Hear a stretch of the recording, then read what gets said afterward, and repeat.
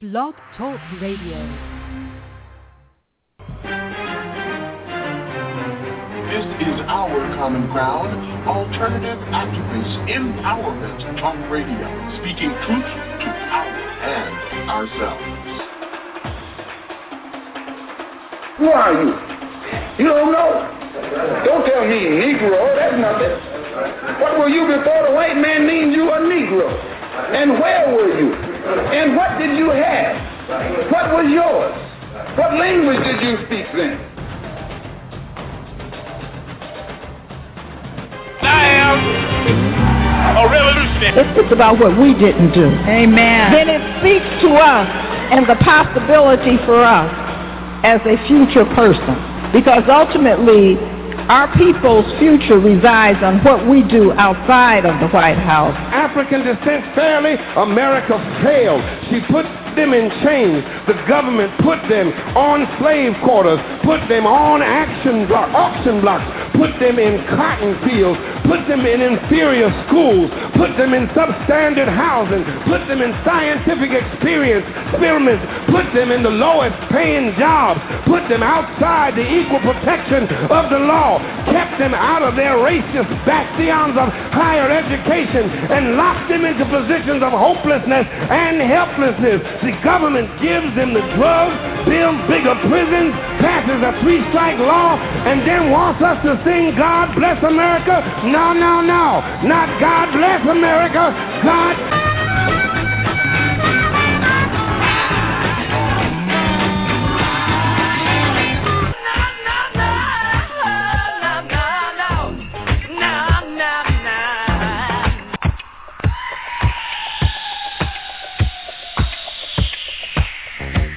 Our Common Ground with Janice Graham. Our Common Ground, speaking truth to power and ourselves.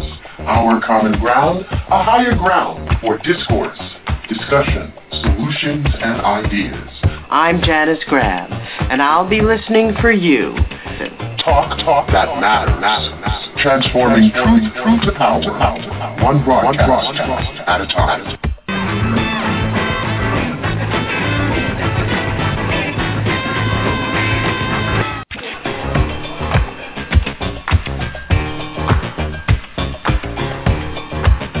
And now to Our Common Ground with Janice Graham. And good evening. This is Our Common Ground. I'm Janice Graham, and it's so good to have you with us tonight. And if you are new to us, we do have an open and lively chat room, and if you're listening over the phone or on one of your smart devices, or if you're at your computer, you can come to www.blogtalkradio.com/OCG. You might want to do that because we've got quite a show for you tonight. It's this weekly Our Common Ground where friends come to meet comrades, and we are pleased to have you with us. We've got some news items that we want to discuss with you in the first hour. Very important update on Marissa Alexander and some other issues. And as we complete those, we will be going into our feature segment, Colorism and the Black Community. And we hope you'll stay with us for that. Our number is 347-838-9852. I don't know if you have noticed, but the weather is indeed changing, and many of you out there across the country and the United States are starting to see some semblance of spring, and you are indeed blessed. I see no semblance of spring anywhere around me up here in this northern plantation that they call Boston. So look around and see the world changing all around you. And again, you might want to write this down, 347-838-9852. You know that we try very hard to prepare programs for you on a weekly basis that will inform you, that will inform your sense of examining liberation and all the struggle that comes with it. As many of you, our regular listeners, know, I am a proponent that you must act locally. No matter how many books of black liberation, black history, black culture, black that you read, if you do not transpose it into how you live your life, the activities and the intensity in which you engage in your community, your children are not safe. You have no future. And if you do not understand that from your reading, then you need to start reading the books, say chapter by chapter, because if you keep reading the same chapter and over, you'll never get through the full complement of what the book has to offer or what the study has to offer. One of the things that we are not seeing, that we should be seeing, is total engagement. And I cannot tell you, the cuckoos and the crazies are out there. The Koch brothers are investing the money. See, they know what they need to do, and they are doing it. And you know who I'm talking about when I say they. We seem not to know what we are doing, and there are only two things that we can do at this point to ensure that we are protecting the interests of black people in this country. That is to resist by agitating and organizing.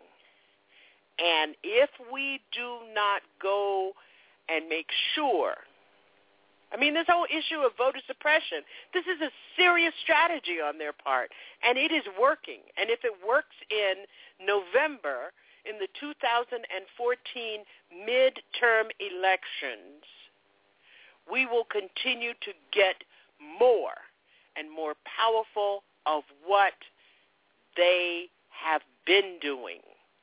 We'll get more Ted Cruz's. We'll have more Rand Paul supporters in the House of Representatives. John Boehner has lost all control over his people. So there is no GOP. It's the neocons, the neocon evangelicals, and it's the Tea Party. That's what you have. And their goal is two things: to stop any progressive public policy formulation that goes on in the Washington is over. Why don't we just say that? Washington is a no-brainer, no game. It's done. There is nothing that the President of the United States can do about it.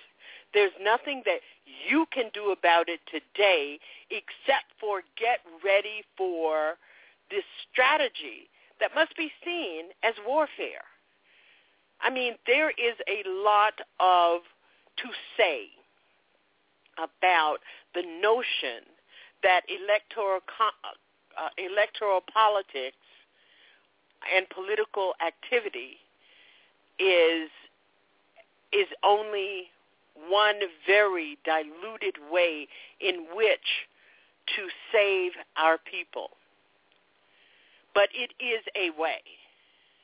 Because if we think about it, I want you to really think about it. I want you to get your Branch bourbon and your seltzer water or whatever, your Boone Farm wine or your tote, and think about this. If the Republican candidates, who are no longer the GOP, if the Republican candidates win overwhelmingly in November, you will have a Republican control. And when I say Republican, I am not talking about the GOP. I am not talking about people like even Mr. McCain. I'm talking about the crazies, the absolute crazies. You will have Rick Perry and Rick Santorum and Rand Paul times 10. in the U.S. Congress. And the likelihood that the Republican Klan, Klan, will take over the Senate. And then there is no hope. Your government is flushed. Do you understand? Flushed. And I can't explain it anymore. To be able to explain it to you any more clearly than that, I don't have the capabilities. It's simply... It's above my pay grade. Above my pay grade. So if you are not doing anything about fighting voter suppression, or even fighting it by way of making sure that it doesn't work in your community, you're doing the black future a very, very, very evil misdeed. You know, we have at some point... Black people still don't get it. Black people still don't get it. And we better get it by... This is so pivotal. Because another thing that is going to happen, and I know all y'all going to be so outraged, is going to be comical. Because if the Republicans maintain the House, they already said they're going to do it, and they're going to do it, they will move to impeach this president.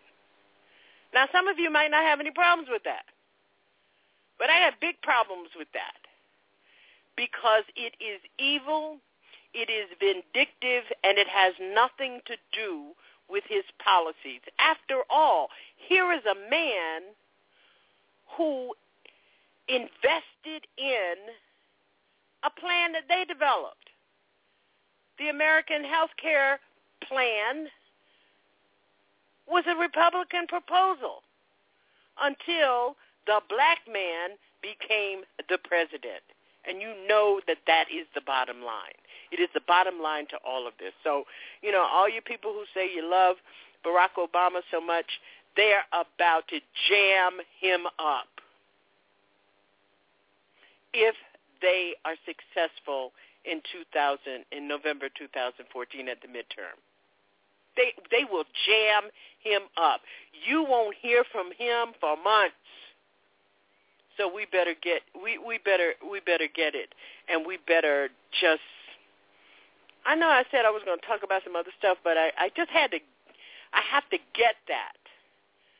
You know, and the other is that I keep saying that I'm not sure why, but I have been doing this for 29 years, saying the same thing and getting... Black people still don't get it.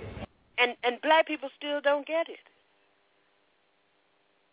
Because you cannot not organize your community. You cannot agitate without organization. You cannot effectively create political empowerment without agitation, without effective and successful organization.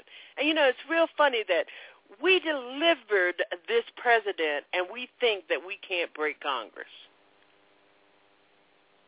How does that equate?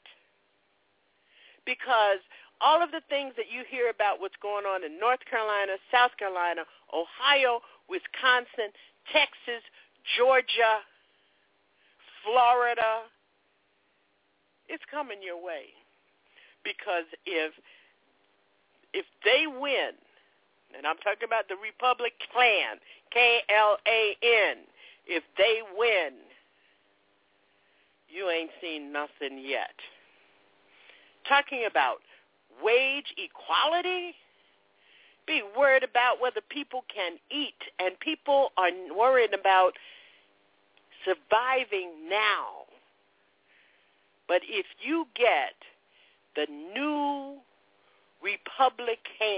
clans that's waiting to come into this House of Representatives and this Senate, you will see more than cuts to the food stamp program.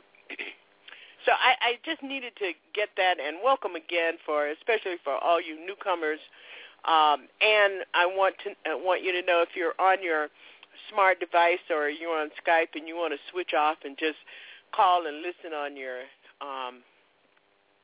smart device, the number is 347-838-9852. We have room for you. But let me get to this update on Marissa Alexander. If you will recall, 2 years ago, I was very active and at the forefront of raising the issue of Marissa Alexander, who is a young woman, African-American woman in Florida, who shot warning shots to a husband who had a record of abuse and violence against her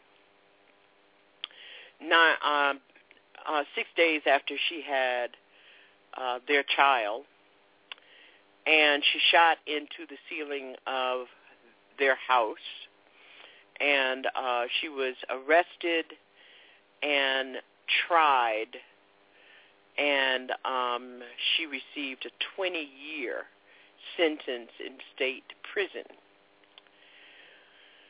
Well, last November, she was given a reprieve in that a Florida Circuit Court ruled that the judge in her case improperly instructed the jury in regard to the notorious Florida law, stand your ground.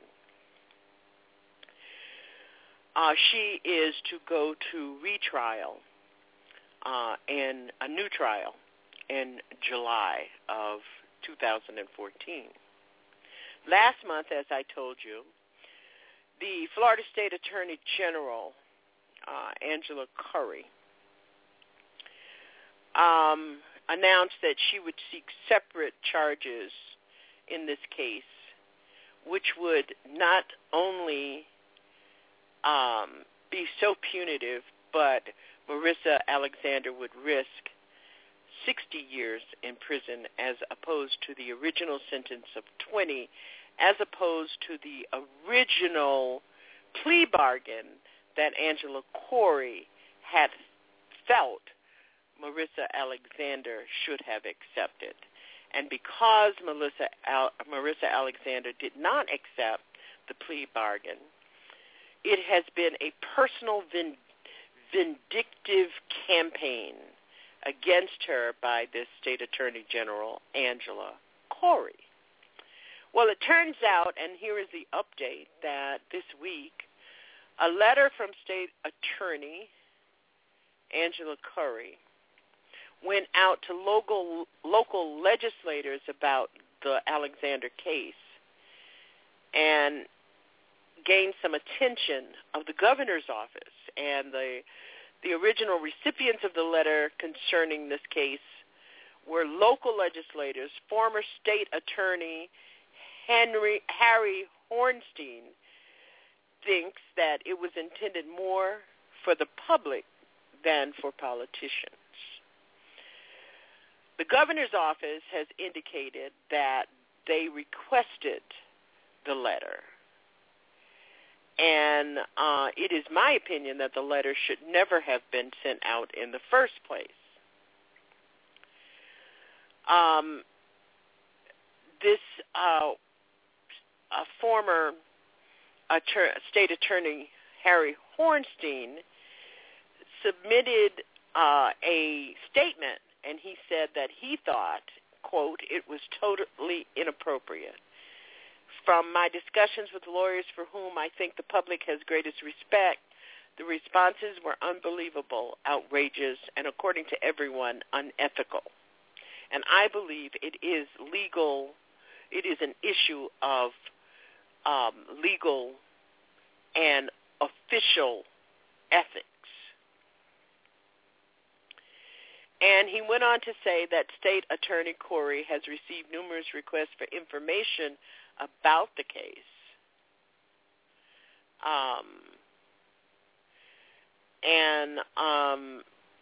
Corey has issued a statement which says that the request came from the governor's office and local legislators, and she even named a state representative who had requested a meeting to discuss the facts of the case, and this is why she sent out the letter. In the meantime, another part 2 of the update on the Marissa. See, one of the things that makes me really, really angry about this Marissa Alexander case is that I spent 2 weeks contacting every member of the black press, every black commentator that ever appeared on MSNBC, every black person I knew, informing them about this case because at the time nobody really knew anything about it. As a result of that work, I got no responses. All your favorite commentators, nobody was interested in doing it about, you know how you all approach black people. Well, who is this lady? Maybe she did do something. So we couldn't get any traction in getting attention prior to the trial, prior to the original sentencing.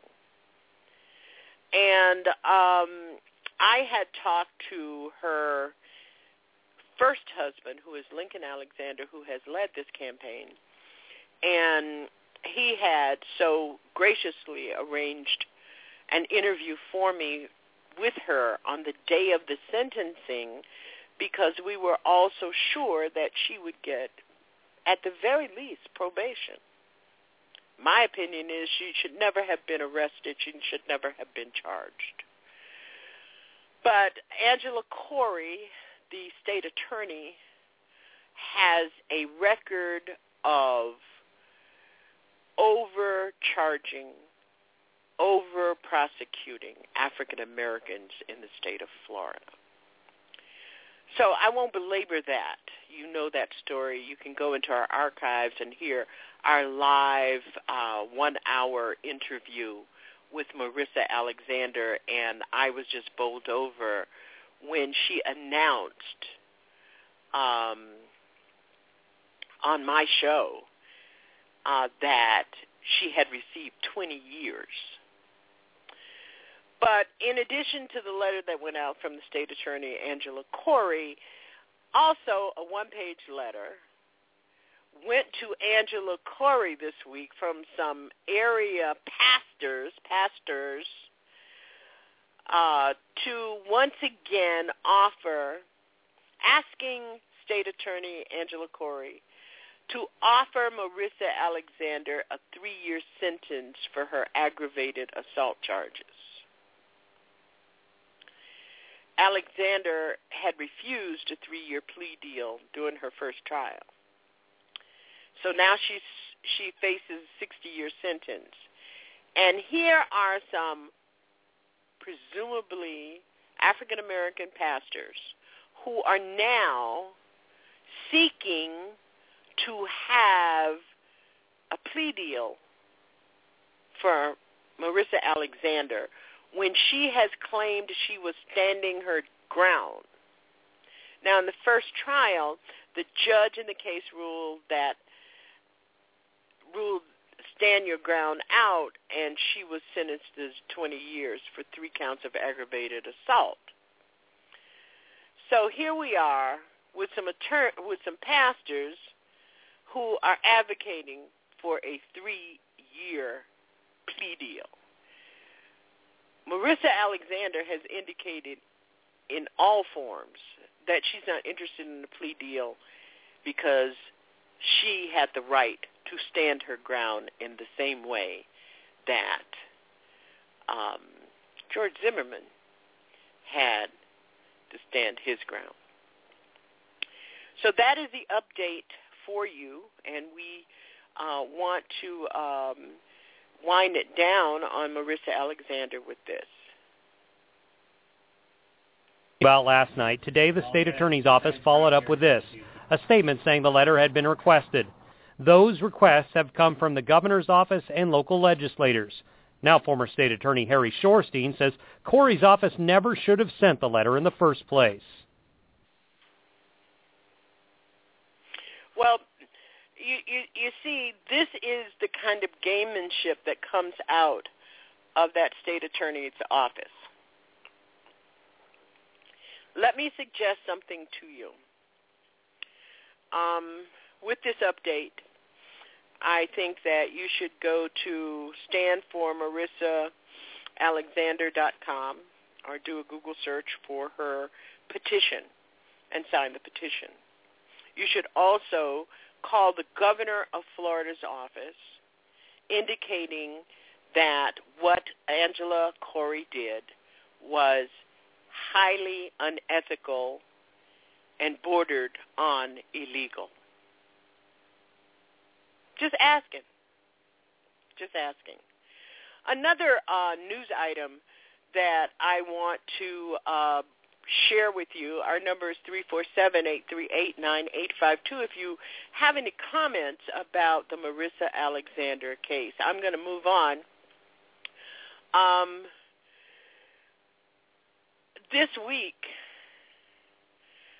a very staggering report, was released by the Department of Education and the Justice Department on a troubling pattern of zero-tolerance school discipline policies that disproportionately impact minority students in general, but also trickle down to the nation's youngest students. The report highlights data collection in some places that you just won't believe, that thousands of preschoolers are getting suspended, and the pattern disproportionately affects African American children. This is unbelievable. We've been talking about this. I did my first show on the disproportionate discipline of black children in Palm Beach County schools in 1982. And here I am. I'm still talking about it. Let's take a look at the report. An Education Department report says even preschool black students are more likely to be suspended. The report said although black children represent about 18% of kids enrolled in pre-K, they make up almost half of preschoolers suspended. Nationally known educator of at-risk children and former principal Baruti Kafele says studies such as this show the American education problem is not one of achievement. Typically, when I visit a school, it's predominantly African American. There's a row of chairs with a bunch of black boys at all three levels, elementary, middle, and high school, sitting in them, waiting to be disciplined. Baruti says while parenting is the most influential factor in student behavior, the climate in many U.S. schools doesn't help. If a kid is coming from a neighborhood that's dealing with high rates of crime, what if I created a climate in that school, the tone, the mood, the feeling, a culture, a way of life, where a kid can literally take off that mask where he's posturing and not have to deal with peer pressure, and now I can be myself and I can demonstrate my brilliance. 6% of preschool programs reported suspending at least one child during the 2011 to 2012 school year. The report was in sync with data that shows black students are 3 times more likely to be suspended in public schools than white students. Cynthia Levy, AURN.com.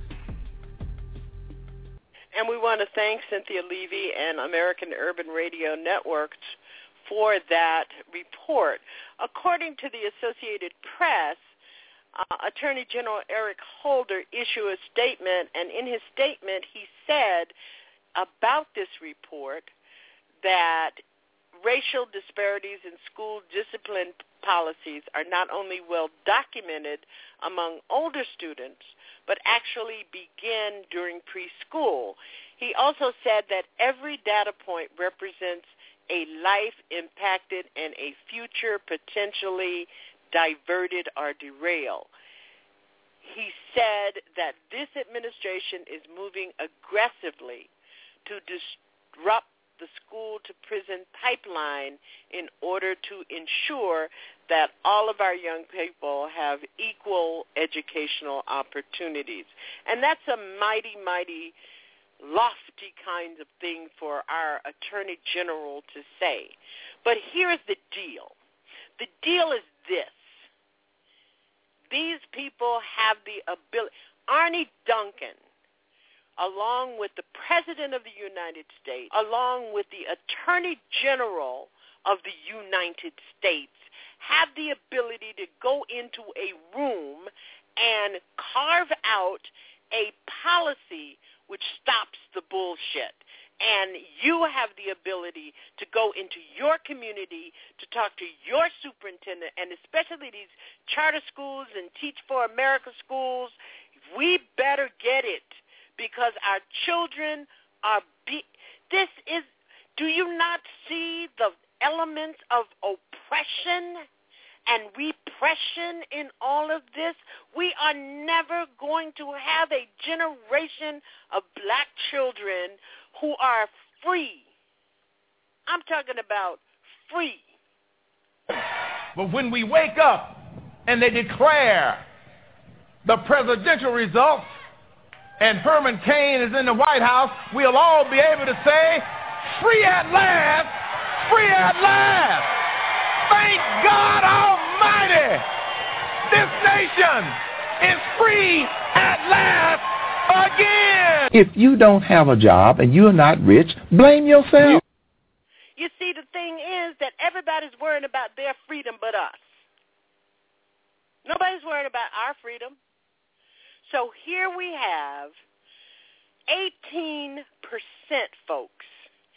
18% of the students enrolled in preschool nationwide represent nearly half of all preschoolers suspended from preschool programs.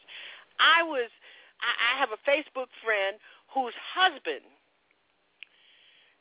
is a very, very high-level researcher. She is a college-level, graduate school-level professor, full professor and author. She's been on this show. They got a call from the school to come and get their first grader. And you know what the father said? The father said, I'm not coming to pick up anyone. And that's how we have got to fight back. And then we've got to challenge, because our children are going to schools. I know. I have a 12-year-old grandson.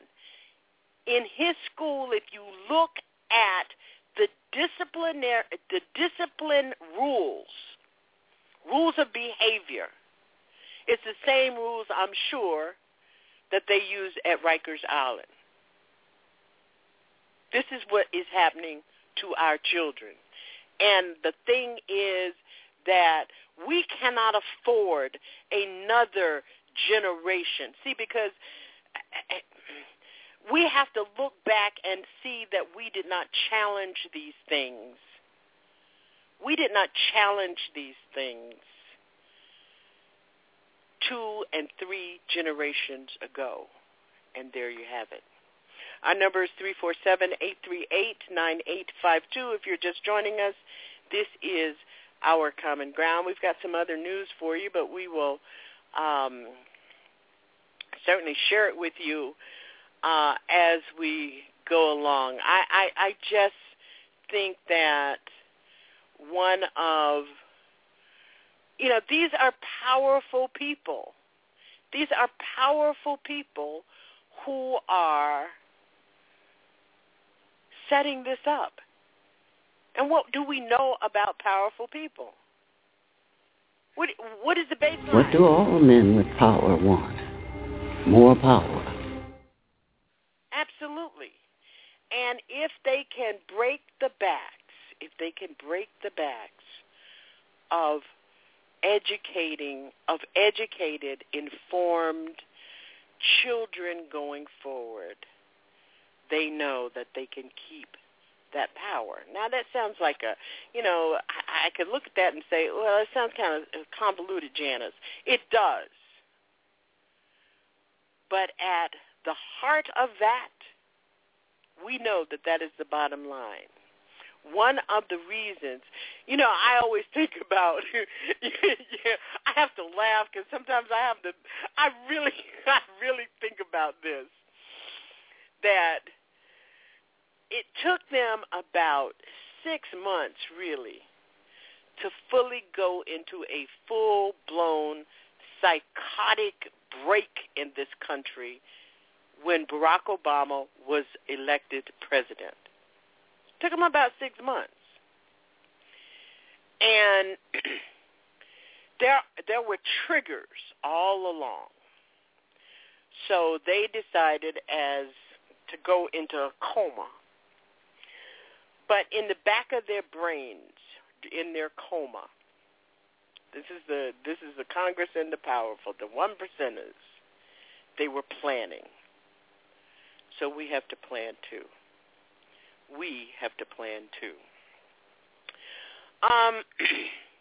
The other, I said that I was going to share with you another news item that caught my eye that is really, really not important, but it's interesting.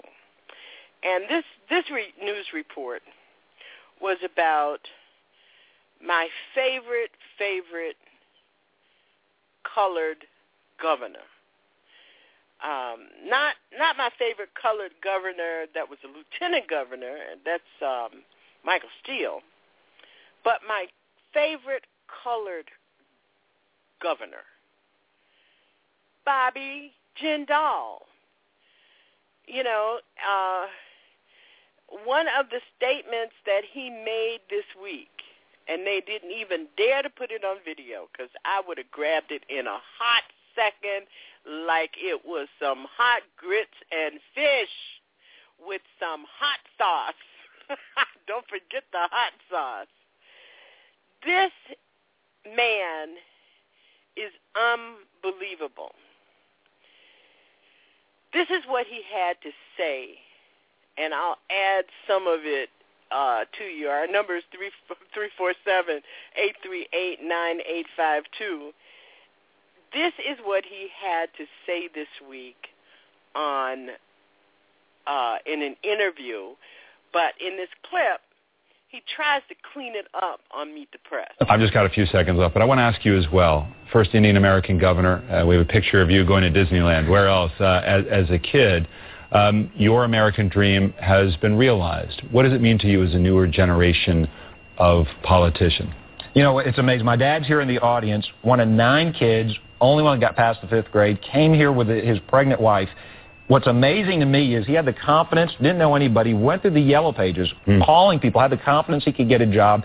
He has an accent, not a Southern accent. He's got an accent. What's amazing to me, he has lived the American dream. I want my children to have those same opportunities. This is the greatest country in the history of the world. Governor Jindal, thank you for being here. Appreciate it very much. Thank you, David. We'll take a break here. Well, that is what he said on Meet the Press.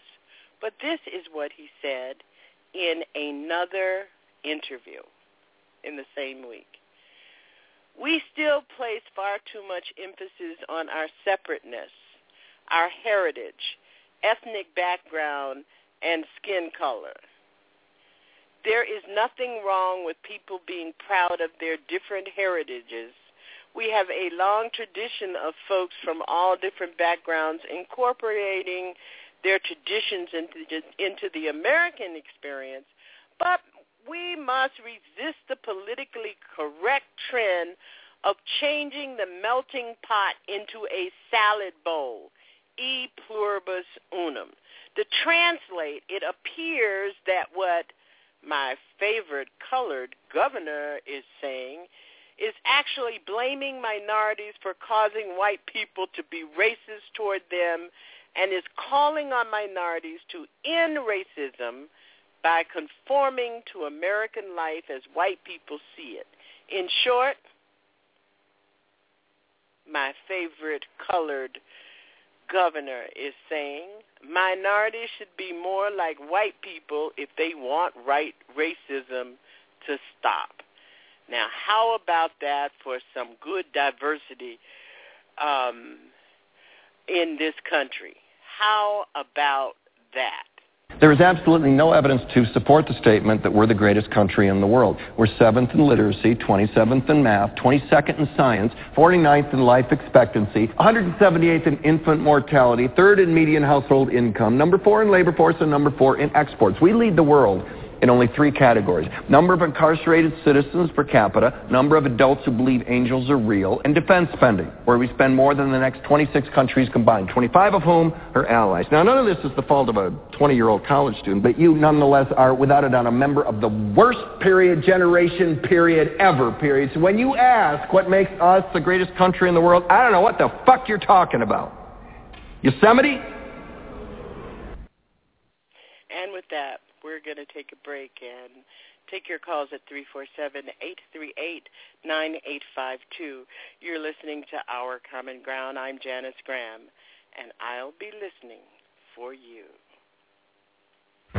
You're listening to Our Common Ground with Janice Graham. Isn't it time for you to upgrade your talk? Our Common Ground, transforming truth to power, one broadcast at a time.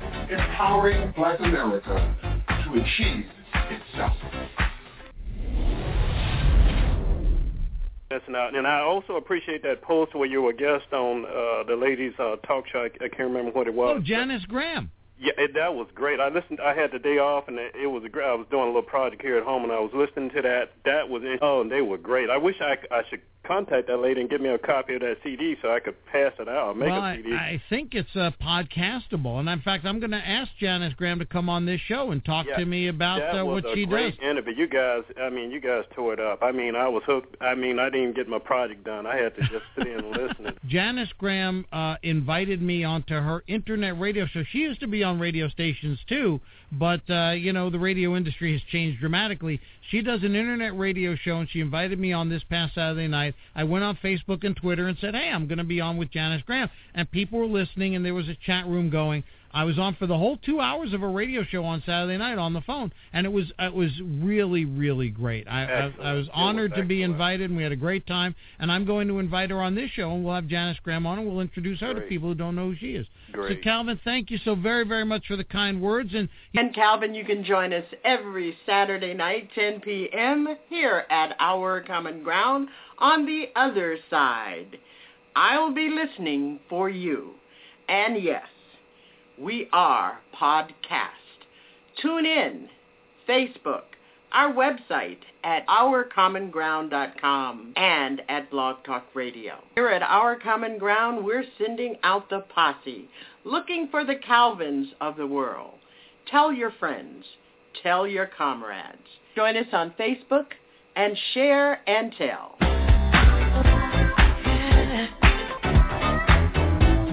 Our Common Ground, where friends come to meet comrades. I'm Janice Graham, and I'll be listening for you.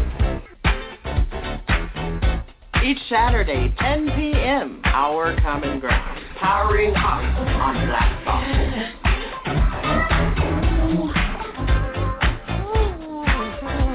Look at her, she's a bad man.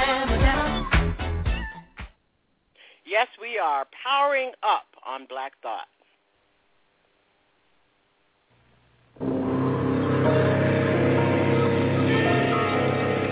Because our society is only as strong as all its individuals, the United Negro College Fund has helped educate thousands of doctors and researchers, but we need more. Thousands of architects and engineers, but we need more. Thousands of teachers and biologists, but we need more.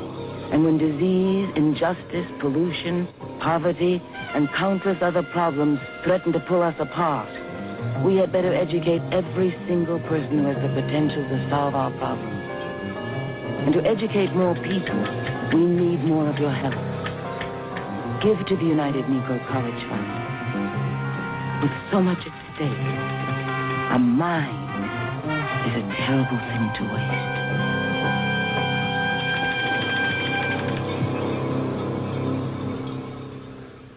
Bessie Coleman, first female black aviator, died at age 34 in 1926.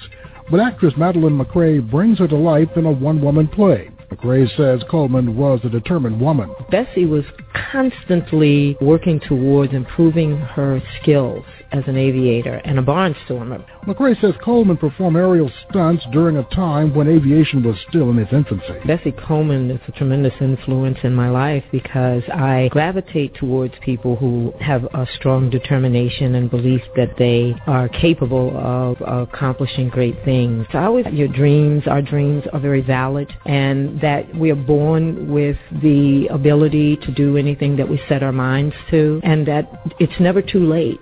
Bruce Williams, New York.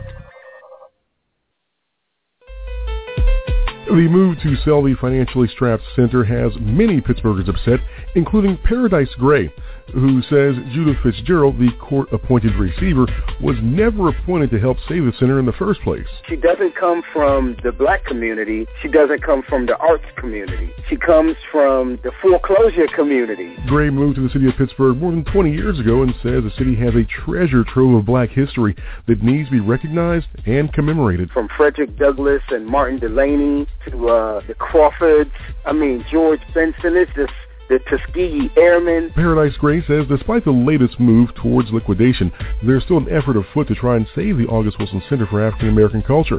And you can get involved in that movement from anywhere in the world. The website that we created is SaveTheAugustWilsonCenter.com.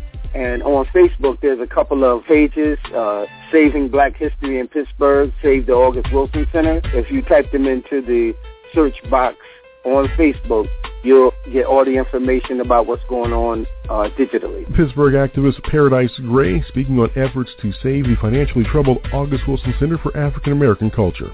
Dave Riley, AURN.com, Pittsburgh. And if you want to know more about saving the August Wilson Cultural Center in Pittsburgh, which is we have to understand, we have to get it.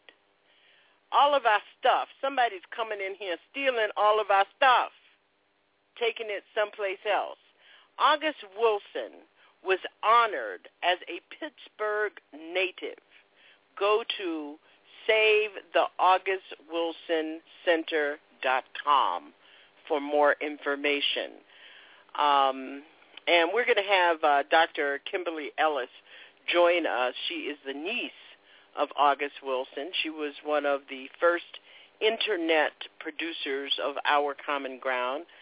And I interviewed August Wilson at WTTK for an hour, and he was one of the most interesting idols of literature in this country, the famous playwright August Wilson, and he has never not understood the power of art in black liberation. So it's SaveTheAugustWilsonCenter.com. As Hollywood begins to finally wind down after its biggest week of the year, many folks don't know that this year's Oscars was run by a black woman. Cheryl Boone Isaacs is the first African-American to head the 86-year-old Academy and only the third woman ever to serve as president. And of all the major worries of putting on a show like this, it all came down to Mother Nature. Has this turned out to be everything you wanted it to be? It has been such an exciting time in my life. And the last week, really great. Were you nervous about the rain? I just kept watching the skies. I watched the clouds come in, the clouds go out. I kept talking to the clouds, saying, go away. And they did. So it all worked out. Tanya Hart, AURN.com, Los Angeles. And we thank you for being here with us at Our Common Ground. We're going to be moving into our feature segment on colorism tonight, and we hope that we're bringing some interesting and important dialogue. Something that all of us know is the children's rhyme, which captures the definition of colorism quite precisely. If you're black, stay back. If you're brown, stick around. If you're yellow, you're mellow. If you're white, you're all right. Now, Many of you know that little rhyme. As a matter of fact, I can recall when I was about 7 years old, I had a friend over and we were jumping rope, and she taught me that. And my mother almost had a conniption. It was like the woman went psychotic for a minute over what this little girl, my friend, was teaching me. So it was not allowed, but it certainly played an interesting role in formulating both my relationships with other children. You all know that I grew up in Jim Crow, segregated, so I wasn't out in the street playing with any white children. I attended segregated schools until I was in the 9th grade, so colorism was something that was not talked about, but you could identify it. It was part of the racial identity landscape. And it refers to discrimination based on skin color. Most of the assumptions are that colorism disadvantaged dark-skinned people while privileging those with lighter skin. Now, you all have seen my picture, so you know I'm one of them yellow bones, red bones, as they call me in the South. But research has linked colorism to smaller incomes, lower marriage rates, longer prison terms, and fewer job prospects for darker-skinned people, and that it has existed for centuries both in and outside of Black America, that it makes a persistent form of discrimination, and we need to look carefully, telling the truth and understanding the urgency of the kind and brand of racism that it employs. How did colorism surface? In the United States, colorism has its roots in slavery, and we're going to cover all of that. Our number is 347-838-9852. And while we take this break, one of the things I want you to do is I want you to be able to think through how colorism has affected your life, how it, and I'm very honest and upfront about, in addition to being the smartest one in the 5th grade, my hair and my green eyes and my light skin privileged me in many ways in school and within my community. In many ways, I believe that one of the reasons that I was chosen by the NAACP to integrate the local school when Jim Crow had to be executed in our community had a lot to do with the fact that I was light-skinned and had the same kind of curly hair as the little Jewish girls at the school I was going to. Now I want you to think about that. I want you to think about what is the difference when mugshots, when kids are fingered in their schools, whether or not color influences the attitudes. I mean, the research already shows it, so that's not even the question. The question is to the extent that we do it ourselves.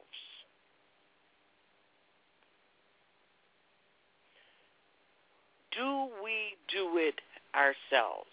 We're going to take this break so that we don't have to break in the middle of our discussion on colorism. Our number is 347-838-9852. This is a very important a very, very important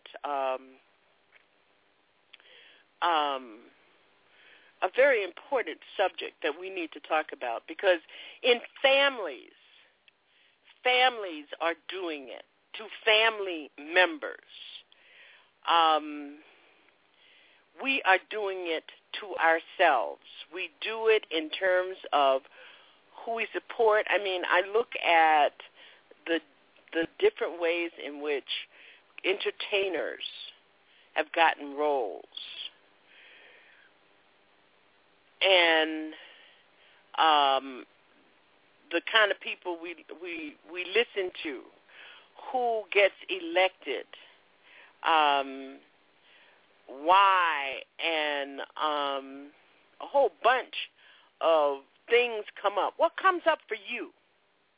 I want to hear from you, 347-838-9852, because one of the things that we have got to do is we have got to have this discussion, and we've got to have it in a way that helps us move away from it.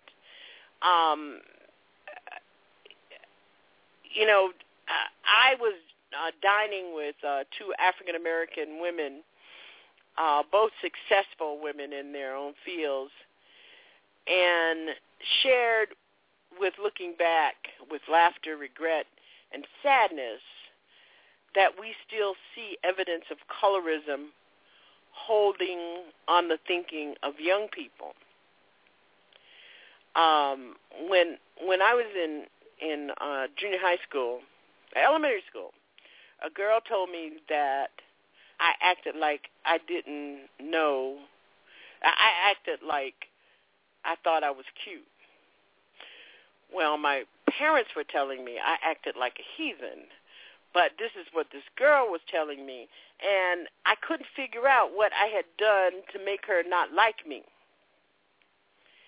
And as a light-skinned woman, a brown-skinned woman, sometimes we get told that we're not real. On the other hand, all the messages coming out of the media, all the messages coming out of our social history tells dark-skinned girls that they don't count and can be marginalized, which is why I was so glad to see that my friend, actor and producer Bill Duke, released an important and must-see documentary called Dark Girls, which I watched with my granddaughter, who is dark-skinned. And she and I have been having some discussions since she was in high school about her dark skin and how she feels about it, and how people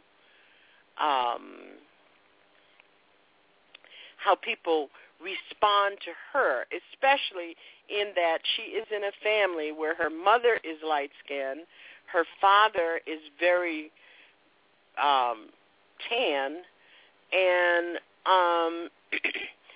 both of her brothers are very light-skinned with light eyes. One has blonde hair and the other has curly kind of hair, and she has all of the beautiful compliments of a dark-skinned girl. I think she's the most beautiful thing that ever happened. Well, that's just me. So I want to hear how you experience colorism. That is the purpose of this segment. And we're going to take a break so we don't have to break. It's the top of the hour, 10:59, a minute before the top of the hour.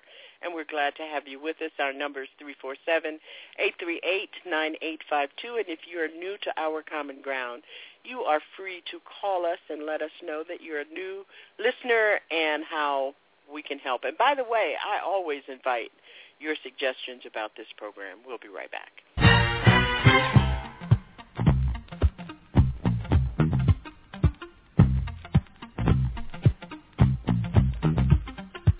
You're listening to Our Common Ground, speaking truth to power and ourselves.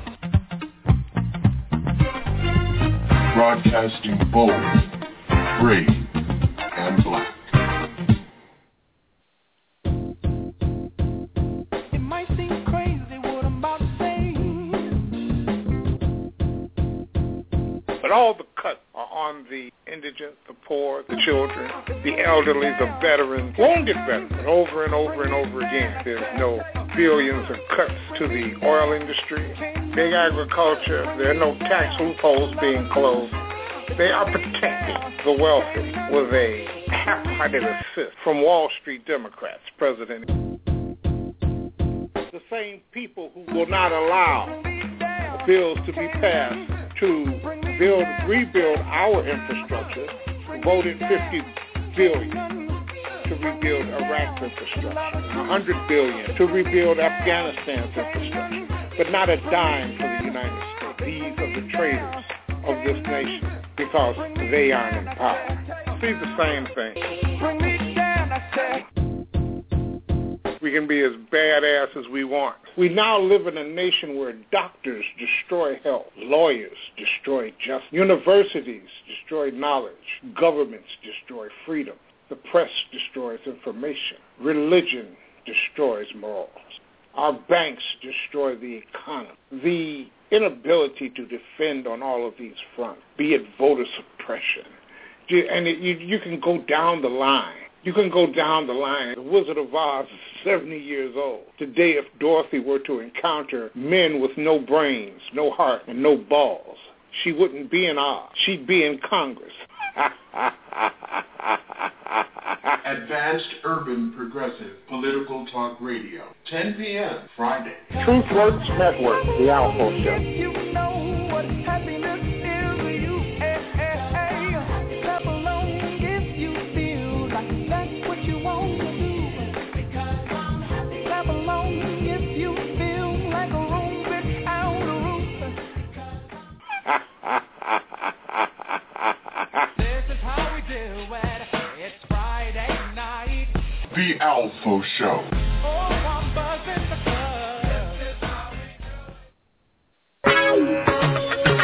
India Declare. Real, raw, and right now.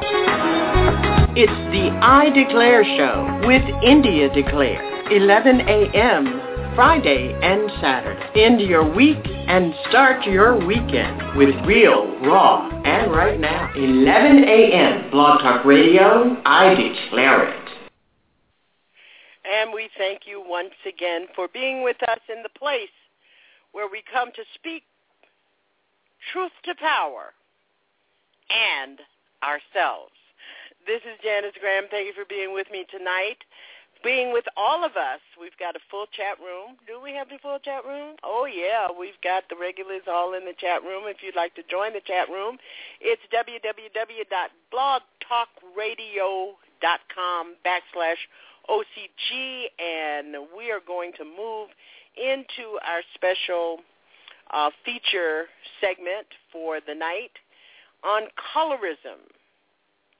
And you are welcome to join the conversation at 347-838-9852. You know, we're trying to do, we adjust this show so that everybody feels comfortable, so that, you know, if something doesn't work, and I'm beginning to believe, and I get so resentful and so friggin' mad, you know, like, because we work really hard to make sure that we are doing the kind of talk, bringing the kind of information, raising the kinds of issues to keep black people focused.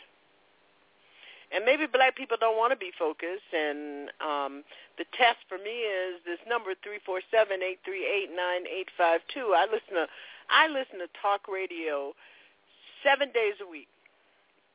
I listen to all my friends every day. And I listen to this barrage of callers. They can never get rid of the call. That is what talk radio is.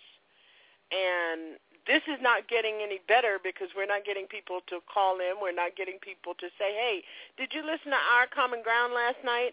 You know, one of the things that I always try to do, which is why I use the news service of the American African-American Radio Network, American Urban Radio Network, is because everybody repeats what Rachel Maddow has to say. Everybody repeats what Ed Schultz has to say. Everybody repeats people who are in the mainstream.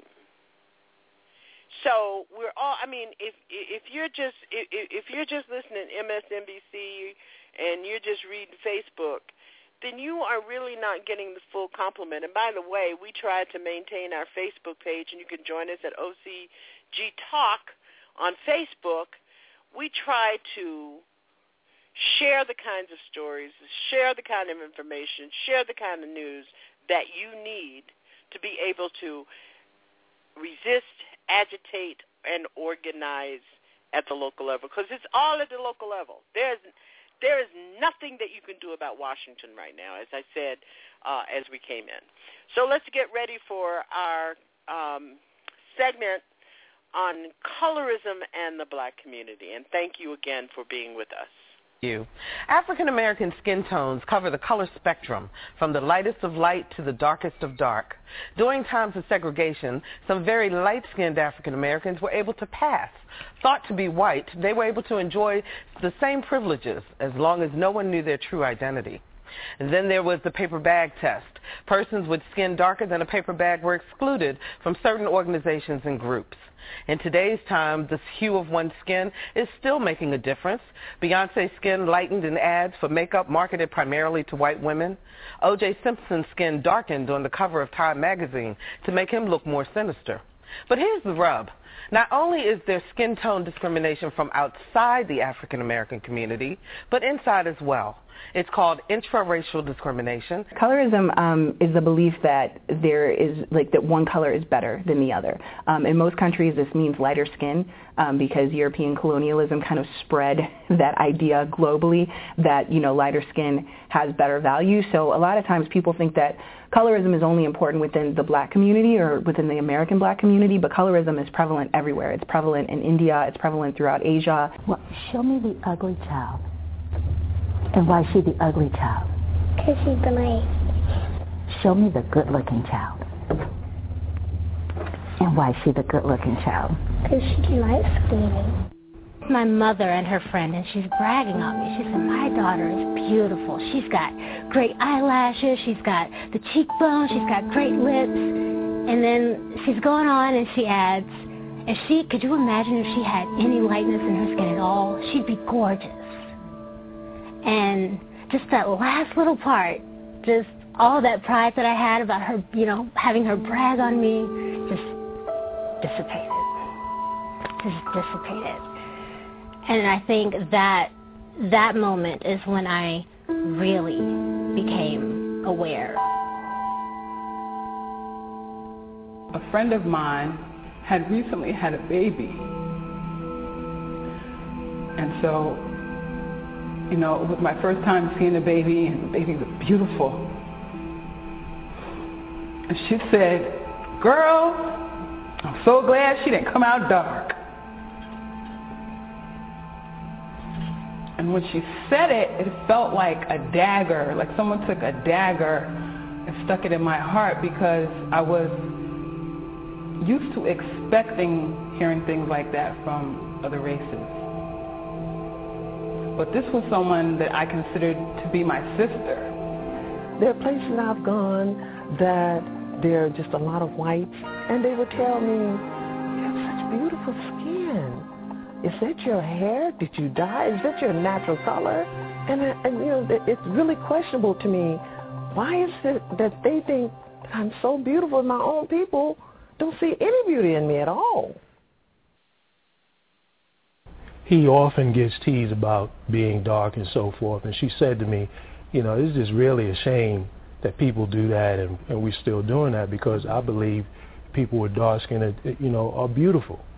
And that really made me feel proud, because when I would tell her that, I was thinking about my sister and what she had gone through and how she had to overcome and get to a point of loving herself. And so it's heartbreaking to see that this is still going on in this day and time after, we went through a whole period in the 70s where black is beautiful, and it's as if that whole context, that whole time is just doesn't even exist with the younger generation. Let me ask you this, because being a light-skinned person, can you relate to what they were talking about? I can, but in a much different way, because I spent my formative years in Wyoming, where there are very few black people.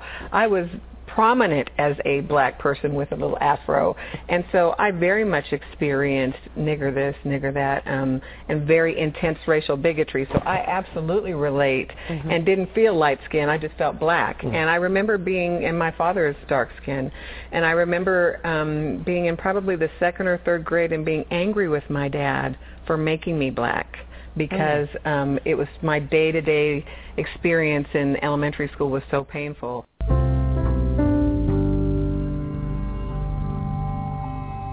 We know during the time that they were enslaved, there were others who had been either from birth, from rape, from slave owners, who had produced children who were somehow different in complexion than others. These children, they were stratified within that society, dependent upon their complexion. There were sometimes more than 64 distinctions in terms of color shade, hair gradation, and those kinds of stuff by name. And the culture, the society would actually learn these subtle distinctions and apply them such that people then were allocated status based on that. The racism that we have as a people amongst ourselves is a direct backlash of slavery.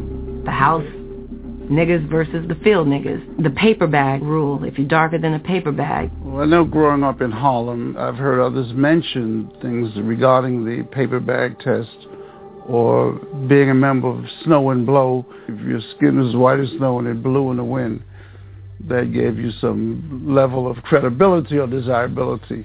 The paper bag test, when I first heard about it, my mother told me about it. If you were lighter than the brown paper bag, then you was considered beautiful, smart. I have never had a problem with my skin color, even though a lot of girls my color do. Just like a girl of any other color, I could get a man, I can get a job, I can do anything they do, maybe even better. So what's the problem? Oh, I understand. We have been tricked. The internet has tricked us. Television has tricked us. Magazines have tricked us. Society has tricked us. Tricked us into believing just because we're not what they call fair, we're less than a woman of anyone else. Lil Wayne make verses like, how do you say what's never said? Beautiful black woman, I bet that bitch look better red. And we just laugh. It's like we're in slavery again, except it's with our own people. You could be black, you could be white, you could be dark skinned. It's okay to be bright. It shouldn't make a difference, but it does.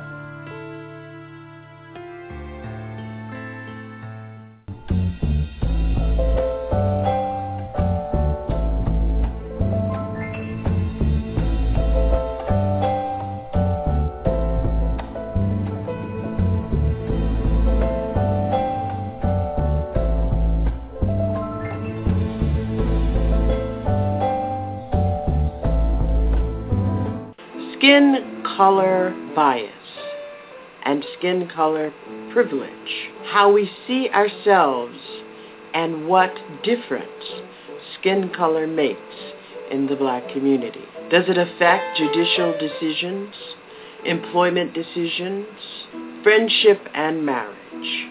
When we speak colorism, does it bring back the rings of injury, guilt, or shame? It's something we don't often and need to talk about.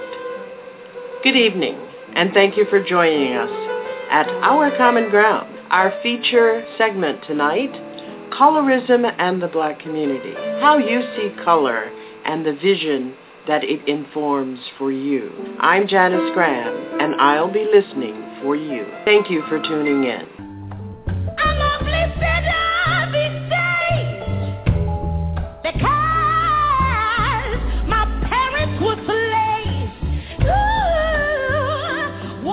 they call me? Sarah. What do they call me? What do they call me? Sweet things. What do they call me? My name is Peaches. Yeah. And that is the question. What do we call each other? In the black community, we seem to continue the tradition of lighter skin and straighter hair being better. And my question for you is this. Why is the train of thought about color in our community still prevalent as a part of our collective mindset? This color complex remains a source of great controversy and pain in the African American community and across much of the African diaspora if you follow the stories out of, especially on the continent, Nigeria, Mali, Liberia, of how women especially are bleaching their skin. I mean, think about that whole image of Sammy Sosa. This man went from pecan brown. See, I know the language. He went from pecan brown to pink white, pink whatever, bleaching his skin.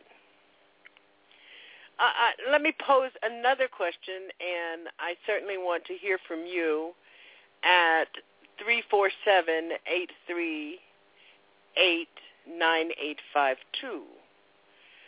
Here's another question. What are some of the discussions that must be conducted inside and outside of our classrooms with our children about this issue of color complex to bring a better understanding? See, because if you understand the history, we have internalized so much hurt, so much pain in my mind. And it really is about, historically, just through observation, we have seen that people with more European aesthetics and phenotypes are getting more privilege in this society. And it really is about us thinking about the framework from which we're operating, like where are these ideas coming from, and being able to acknowledge that they operate actually from outside of our community. These are conceptualizations that have been projected onto us. I want to say that again. They're conceptualizations that have been projected onto us, and we see them being affirmed in our society. It really is what we have internalized is the white ideal. So it constructs a spectrum, and we can see that you potentially have European blood, and we can assume that in comparison to someone who has darker skin, kinkier hair, and a more African phenotype, that you're better than them. It's the idea that European genetics are somehow going to be our saving grace. Our number is 347-838-9852. Now, I don't see much chatter in the chat room over this. I mean, one of the questions that I want to pose is, are we in denial about this, or are we in so much pain about this?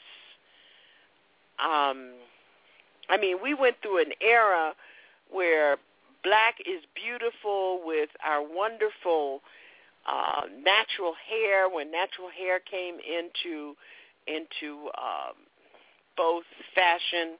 Lately, it's been the joyous celebration of the young woman who played the absolutely gorgeous, full of beauty, and you can tell it's inside and out of the young woman who played Patsy in 12 Years a Slave, to the point that people were celebrating her so much on my Facebook timeline that they were getting me to the point where I wasn't liking her too much, because every time for days, there she was. And I can't recall her name. I don't recall, for some reason, I can't recall celebrities' names. I only know Jeffrey, what's his name, and the other lady. I don't know why my brain works like that, but that's how my brain works. So there you have it. Even when I enjoy a movie or a film or a book, I come away and I can recall the storyline and the plot and the whole 9 yards, but I can't recall the names. And the other is, here we are. We have an opportunity here to talk about this in a very safe place. And I hope you'll join us in this conversation. The number is 347-838-9852. And I'm telling you, I can't conduct a talk show without callers. And we're going to go to 303. 303, thank you for saving me from hanging myself. Good evening. I respect you. I'm good. And good to hear from you. I go by Colorado. I usually call Dr. Matthews' show. Yes, we've had to cancel that program. Oh, we did? Yes, we did. I am so sorry about that. It was such a great broadcast. Dr. Johnson is out in Minnesota, and he's teaching so many classes, and he has grad students that he has to take care of. Gotcha. So we're looking for someone very carefully to come into that program. But you're still around. You will be very satisfied with the new show that's coming online next Tuesday after next. Soul Emergence with Dr. Peter E. Matthews. Yeah. And he's going to... Yeah, so we're really excited about that. No problem. Well, actually, I called for you, actually, this week. I listen to your show every week, but I usually get it online.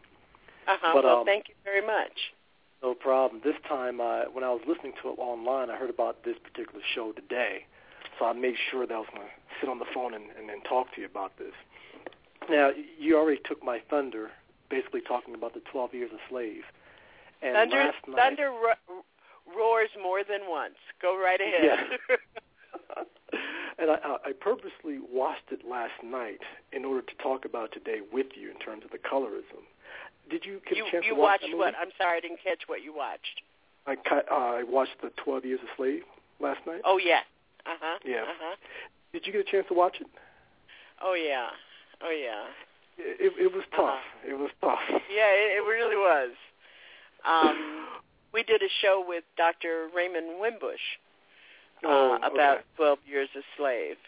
You can find it in our archives. I'll do that. But basically, my question is, I want to get your analysis on the Patsy. Her real name is Lupita, but she's Kenyan. And I had the same curiosity because everybody was just talking about her, like, how beautiful she is, et cetera, which she is. I'm not going to dispute that. But I always thought there might be some type of nefarious reason that Hollywood or the mainstream is really pushing her. Because we've had a long list of other beautiful dark-skinned women, Alfre Woodard, and you can just go, Regina King, you can just go down the line. But none of them had the same attention as Lupita has. And part of me is thinking, okay, why are they picking her to be the it girl of the year? A couple of years ago, if you remember, it was Gabby Sidibe, the Precious lady.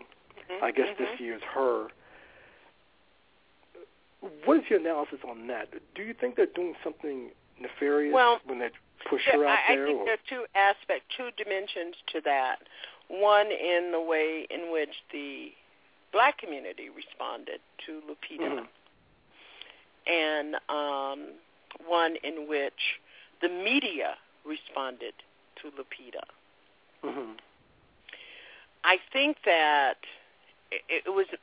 I was struck with the idea that in our community there was there were two dimensions within our own community. One was that there were especially women who were so pleased to see someone who was as dark and had no European features. That's right. And I think women were celebrating. That there were black women who were celebrating, I've finally been called beautiful. Then I think that there was another, and this Real Talk, Colorado, Real Talk, I think there was a group of black people who hadn't discovered that black was beautiful, but was affirmed into that thought by affirmed in terms of embraced that idea and discovered their own comfortability with black is beautiful. Okay. Because somebody else, a whole bunch of people were saying it. Okay. And when you say a whole bunch of other people, you mean like mainstream white folks, in other words? Yes. Okay. That if white people said it, then it must be true. Oh, yeah, I see. She is pretty.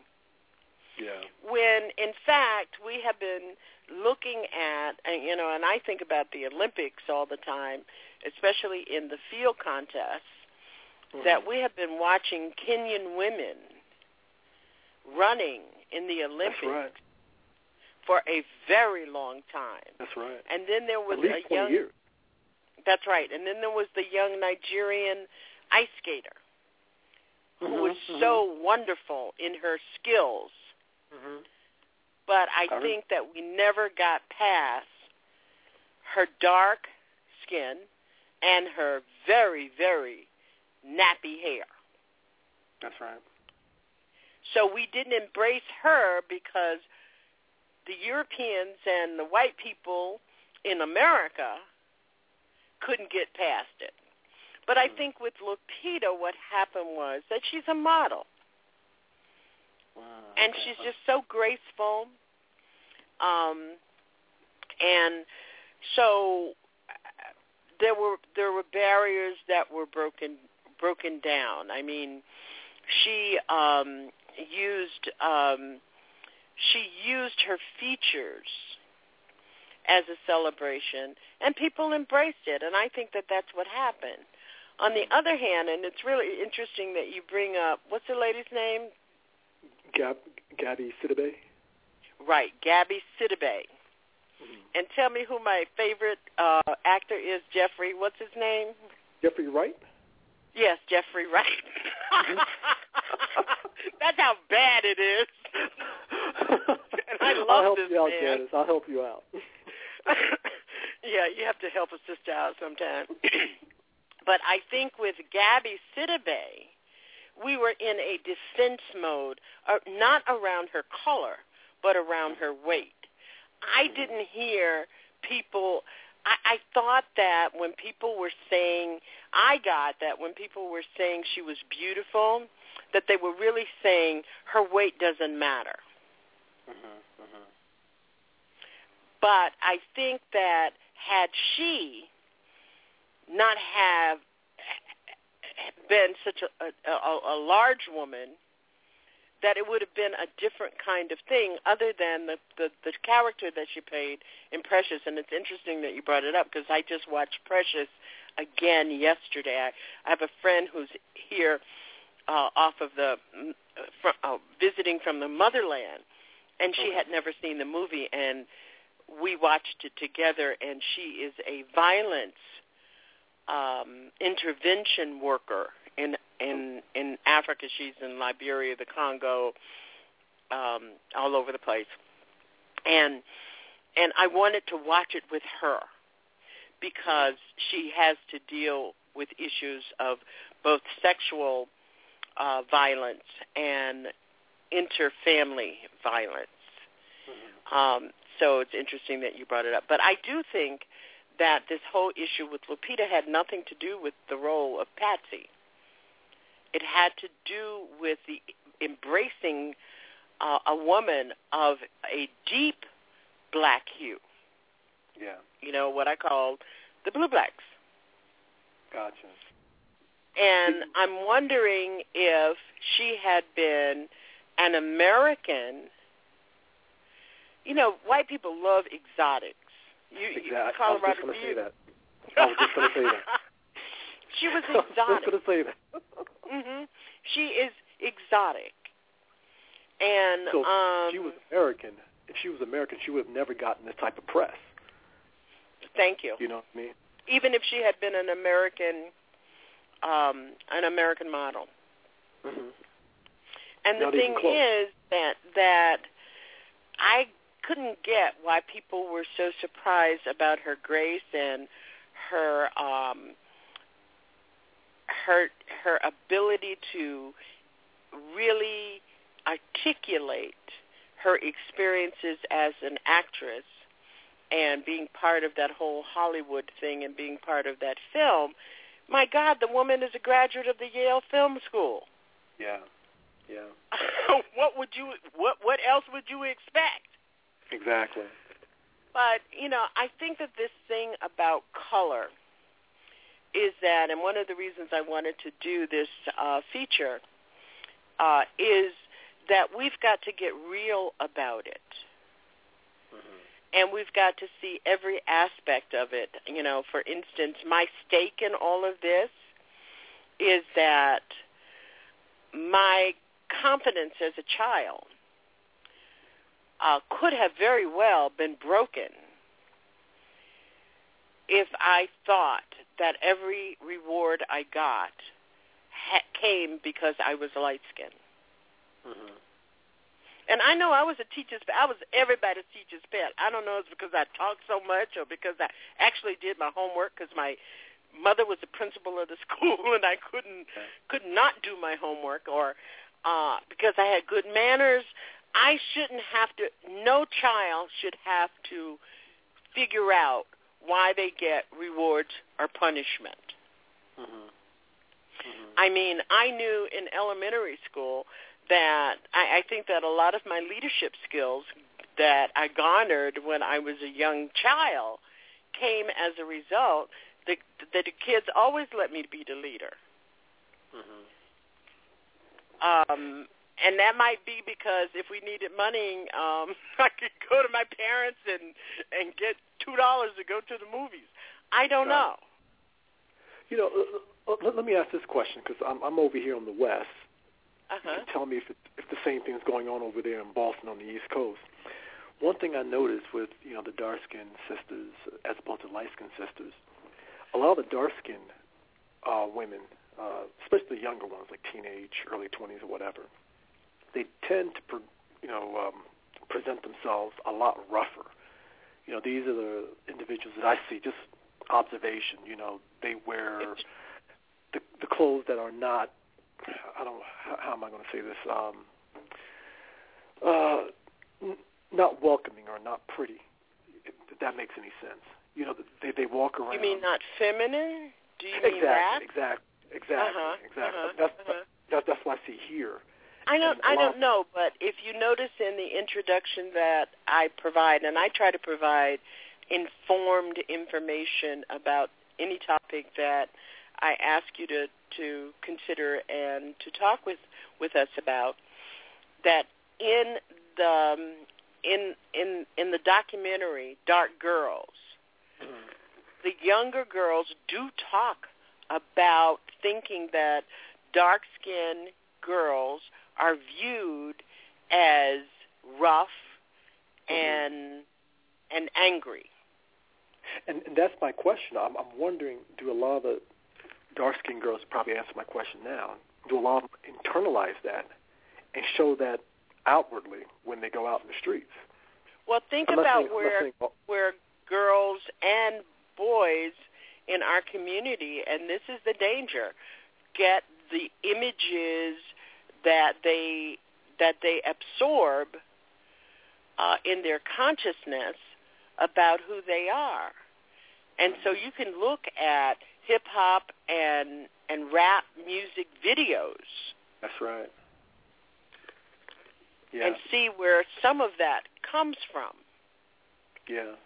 Actually, a good example of that is Nicki Minaj. When Nicki Minaj first came out, she was darker skinned. I mean, she was about my complexion, and the way she dressed more street level, the hoodies and the Timberland boots or whatever. When she made that transition of being a Barbie model or whatever you want to call it, putting the wigs on and pinning her face a lot lighter, then she started wearing the more revealing clothes, the more feminine clothes or whatever. So I see your point right there. That's interesting. Well, I think that the thing that we have to be very careful about is exposing our children to Black history. I mean, it is so essential in helping them to understand, because my grandson, who is 12, has decided that when he's 15 he wants to dress like Langston Hughes. Not because somebody told him that, but because he's seen so many, he has posters and pictures of Langston Hughes because he was named for Langston Hughes. That's right. In his life, that he thinks that's cool. So we have to really, really guide our children about that. I mean, one of the things that I think is so heartbreaking is to hear Black girls talk about, I mean, like in the movie Precious, that's real. I want a light skin. I want a light-skinned boyfriend who has good hair. That's right. I think that one of the things that colorism that nobody's talking about, including the person that I think that right now is on the leading edge of research and writing about colorism, who is Dr. I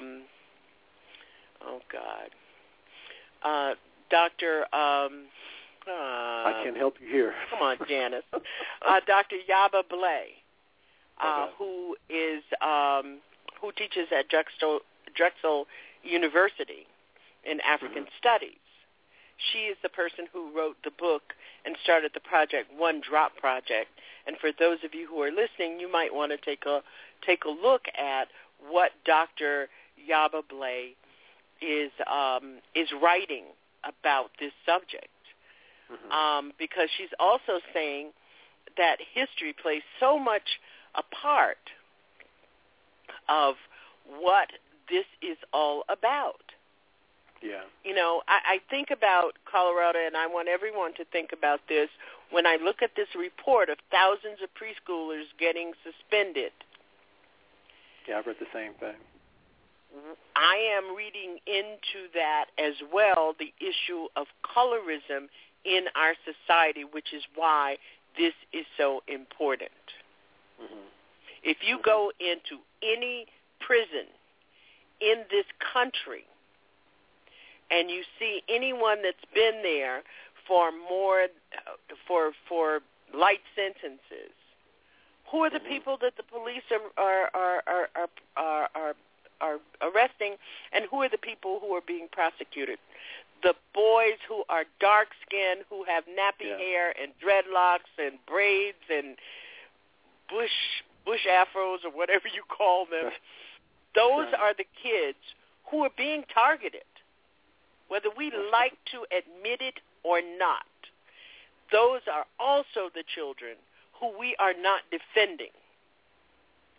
If you go into some of these programs, Colorado, and I'm just trying to keep it real. If you go into some of these programs in our community and you look at the boys and girls, who are they? They are children who have not been harmed by this, but who are privileged by this, I know what I'm talking about. And if you want to challenge that, the number is 347-838-9852. Yeah. We know we do it, and we know that we have not been real about this discussion, and it's really interesting because when I really thought I've got to do a show on colorism, it was during the Lupita explosion. Mm-hmm. I mean, I was really sitting here at this computer saying, if one more person, they're going to make me dislike this lady. Because I can't stand it anymore. I know exactly what you mean. I know exactly what you mean. Yeah, and the thing is, it's like, have you just discovered? I mean, one of the things that I think that we have to have an authentic understanding of our history and why we think that, I mean, we look at our history. We look at Vanessa Williams. We look at Tyra Banks. We look at all the women, Lena Horne. That's right. Pearl Bailey made it because she was a damn good entertainer. Sammy Davis made it because he was a damn good entertainer. Mm-hmm. Nina Simone made it but she was also, I mean, if you think about it and you look at who was pushed in the 30s and 40s and 50s in music and in art, just go back and look at some history photos. Yeah. Nat King Cole's another one. Exactly. I mean, I was a witness during Jim Crow in segregated schools where I witnessed children who were of darker hue, and it has its class element too. Mm-hmm. We have to also admit that. But children who were of a darker hue, who didn't have the high-level skilled socialization, and teachers persecuting them. Yeah. Yeah. I mean, when I was in the 6th grade, and I have a memory. I can't remember anybody's name, but I can tell you the detail of things that happened in my childhood. Mm-hmm. And I can remember black teachers having combs and brushes and making black girls go in. That's why black girls were getting pressed hair so early. Was that in Florida when you were growing up in Florida? Yes, that was in Florida.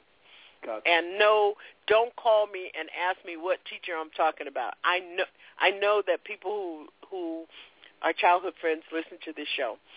Mm-hmm. Don't call me and ask me what teacher I'm talking about, but we know that it happened. I know that when there was corporal punishment, that there were children of darker skin who were punished because the teacher didn't like them. Mm-hmm. And we are still doing it in some form. Well, here's a good example. The Trayvon Martin trial, the one witness, the one key witness, the prosecution. That's brought right. Up. You know, That's I mean, right. The way they eviscerated. I mean, our reaction to her altogether. Mm-hmm. Just the image of her.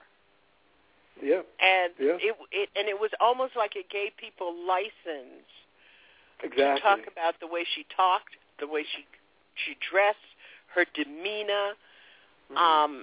And if she had been a frightened teenager with an attitude who was a witness, who was light-skinned, exactly, it would have been different. The outcome would have been very different. And that, my friends, is the problem. And nobody's talking about it. Everybody wants to get around the issue. Nobody's talking about it but me and my few hundred listeners. So I think Colorado, one of the things is that we've got to talk about it. One of the questions that I want to raise is, you say that you have a parent-teacher. You know, it gets back to, and it's something that I talk about all the time. I don't want to hear it that parents are not engaged in their community because they can't get a babysitter, they can't do this and they can't do that. Because if you are a parent in a school and you have other children and you have homework, because a lot of these teachers are giving kids homework where they're having to do 3 and 4 hours of homework every night in junior high school and elementary school because the teacher doesn't know what else to do. I can attest to that. My wife and I will spend the entire evening. We have 2 kids. I deal with the younger boy. She'll deal with the older girl. And we'll spend the entire evening working on just the homework. Absolutely. So, yeah, I can attest Absolutely. to that. I mean, I think that one of the reasons that I have spent the last 50 years of my life in sleep deprivation is because I couldn't even start my life until my daughter's homework got done by 10 o'clock, and then it wasn't at 11 o'clock that I could have a life between the laundry and you're exhausted. You have to go to bed for your work. Exactly. So I think that we need to have discussions about it, and I think that parents ought to get smart about it. If I can have a radio program at 10 o'clock on Saturday night, there's no reason why the black parents of a school couldn't have a parent discussion conference every other week online. That's right. And with the technology, it's so easy now. You don't even have to be there physically. Absolutely. FaceTime, Skype, you know. Yeah. That's right. Well, Colorado, I'm glad you're with us tonight. And give us a summary of your experience in watching 12 Years a Slave. Well, it was tough. I mean, I think I heard you maybe a few months ago that you couldn't watch it at the theater because you didn't want to be around anybody. Well, I did watch it at a theater, but I went into a community where they had this kind of theater where nobody ever went. Oh. And there were less than 10 of us in the theater, and I went way down so nobody would sit next to me, and I waited until everybody left. Gotcha. Okay. I didn't want anybody to talk to me. I just wanted to flee to my car. Well, I was the complete opposite. I waited until it was on demand on cable, and then last night my wife and I, we just sat there. And I mean, to be honest with you, I mean, the first half was very difficult, and she and I, we looked at each other. We're like, man, we don't know if we can finish this, you know. And but we toughed it out. We watched it. It was a beautiful made movie. The guy, you know, the guy who directed it and screenplay, they're geniuses. But it was just so visceral, so real, and so emotional that, you know, I came away thinking, you know, damn, I mean, we've gone through a lot of stuff as black people. And the fact that it's 2014 and a lot of us are just not conscious enough to even realize what we've been through. You know, I mean, here in Colorado, we have maybe a handful of black businesses, and they're primarily barbershops, hair salons, things like that. And I'm like, okay, if we can just pull our resources together, because all we have is ourselves anyway. I mean, the white folks are not going to bail us out. The Asians don't even shop at our places or patronize us at all. All we have is ourselves. But unfortunately, you know, we look at ourselves as our greatest enemy. You know, we don't want to patronize ourselves. We don't want to build with ourselves. Well, those are all influences from the outside. And sometimes we have to go home. And this is what this is what I've always wanted to do with this program. This is like coming home, closing the door, and facing the monsters. You know, I know that people think I try to be clever sometimes, but I'm not a very clever person. I try to keep upbeat. But these are some issues, like this issue of colorism. It is a taint on us. It is keeping us inert. Yeah. Because if we understand the history of it, if we understand the history of just this one detail of our history, then we can unleash, we can remove the barriers, the impediment, and move to something else. I mean, we have a lot of barriers to overcome, because I look at a movie like 12 Years a Slave and I say, my God, we weren't supposed to survive. No, we weren't. No, we weren't. And I think the mainstream, they're surprised that we are still around. Absolutely. Absolutely. Hey, listen, I've got to go, Colorado, but you stay with us. Next week we're doing Witness on the Bridge with Dr. Joyce Ladner. No problem. I'll and put it down. She will be with us. She is a former interim president of Howard University, a sociologist, social commentator, and I am so pleased to have her join us. No Thanks problem. for your call, and I appreciate your listenership. Whatever happened to your other partner? He also had a show. He left last year as well. Playfeld Benjamin. Yeah, exactly, him. He's finishing his book on Obama. He'll be back. He'll be back? Perfect. Yep. See you next week. But you know, you can follow him on Facebook. He does a lot of writings, commentaries on thetimes.com. Got it. I'll be here next week for you. Okay. Somebody called Chilly Willy and tell him I was talking about him. Oh, yeah. Our number is 347-838-9852. And we've only got a short minute. And I have a very special offering for you tonight, since we didn't get any calls. But as many of you know, I am also a musician, and my favorite instrument is the piano. And I did this for you.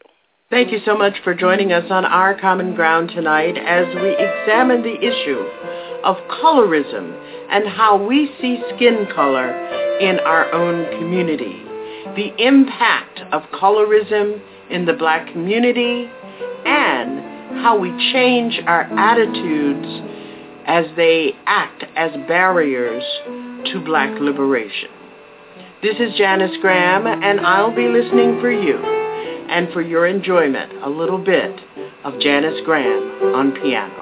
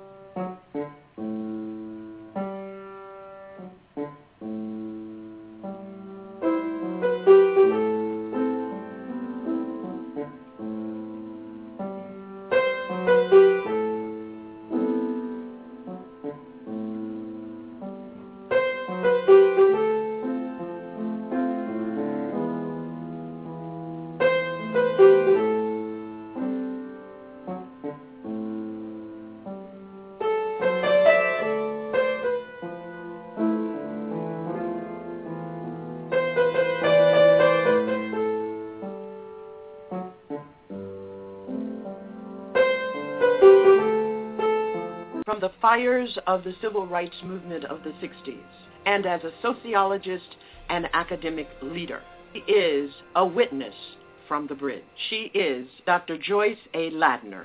Her scholarship offers a thesis of a conceptual framework that Black people must formulate their own definitions and concepts of social phenomena from a perspective untainted by ethnocentricity and cultural arrogance of those who seek to compare aspects of Black culture to a white middle-class model. Joyce Ladner has served as a key commentator on national social issues. She's appeared on such news programs as CBS Evening News, NBC Evening News, Nightline, and McNeil Lehrer News Hour. She has written books which include Tomorrow's Tomorrow, The Black Woman, The Ties That Bind, Timeless Values for African American Families and Mixed Families, and she co-wrote The New Urban Leaders and The Death of White Sociology, of which she was the editor.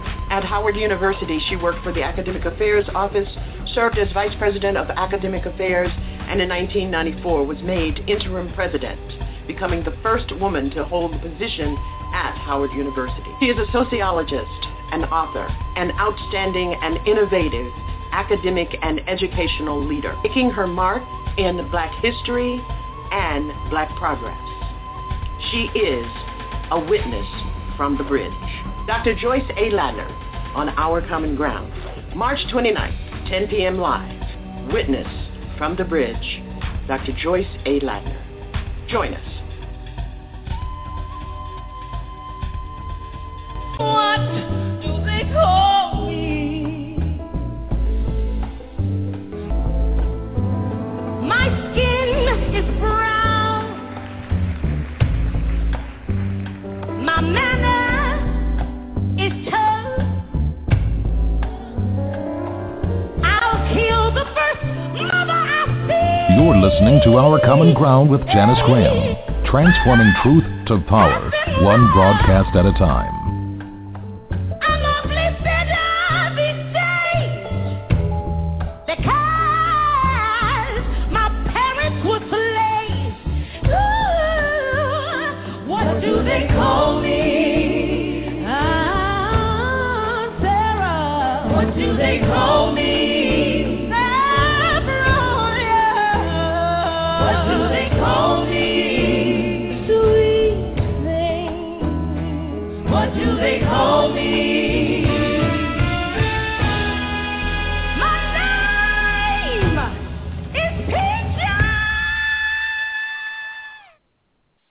And we thank you for being with us here at Our Common Ground tonight. In this segment, we've been talking about colorism. You know, one of the things, if you ask someone, why do you think the light-skinned woman or light-skinned man is positioned as the object of interest, and getting people to connect it to a larger framework, because oftentimes you will hear people say, oh, I don't see a problem because that's just someone's preference. But the importance of talking about this issue is this. It's getting you to talk and to see that there's a fine line between preference and pathology. So how do we come to formulate?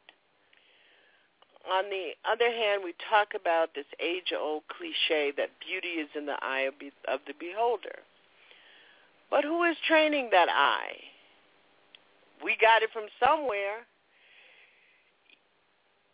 We have got to see that we're people of African descent, and much of our culture is connected to African cultural ideas and evaluations. We've got to show our children pictures of what beauty looks like in various African cultures, whether it's dark skin, natural hair, or women with particular body modification, and saying, how do we go from here? I want to thank you for being with us tonight and hope you'll join us next Saturday night at 10 p.m. because we are going to do in the International Women's Month with a witness from the bridge. She is Dr. Joyce a Ladner. We hope that you will join us. Thank you so much, and we'll see you next week. Thank you for joining us here at Our Common Ground. For all of you that have joined us in our chat room, we thank you as well. I'm Janice Graham. Join us each Saturday at Our Common Ground. I'll be listening for you, speaking truth to power and ourselves.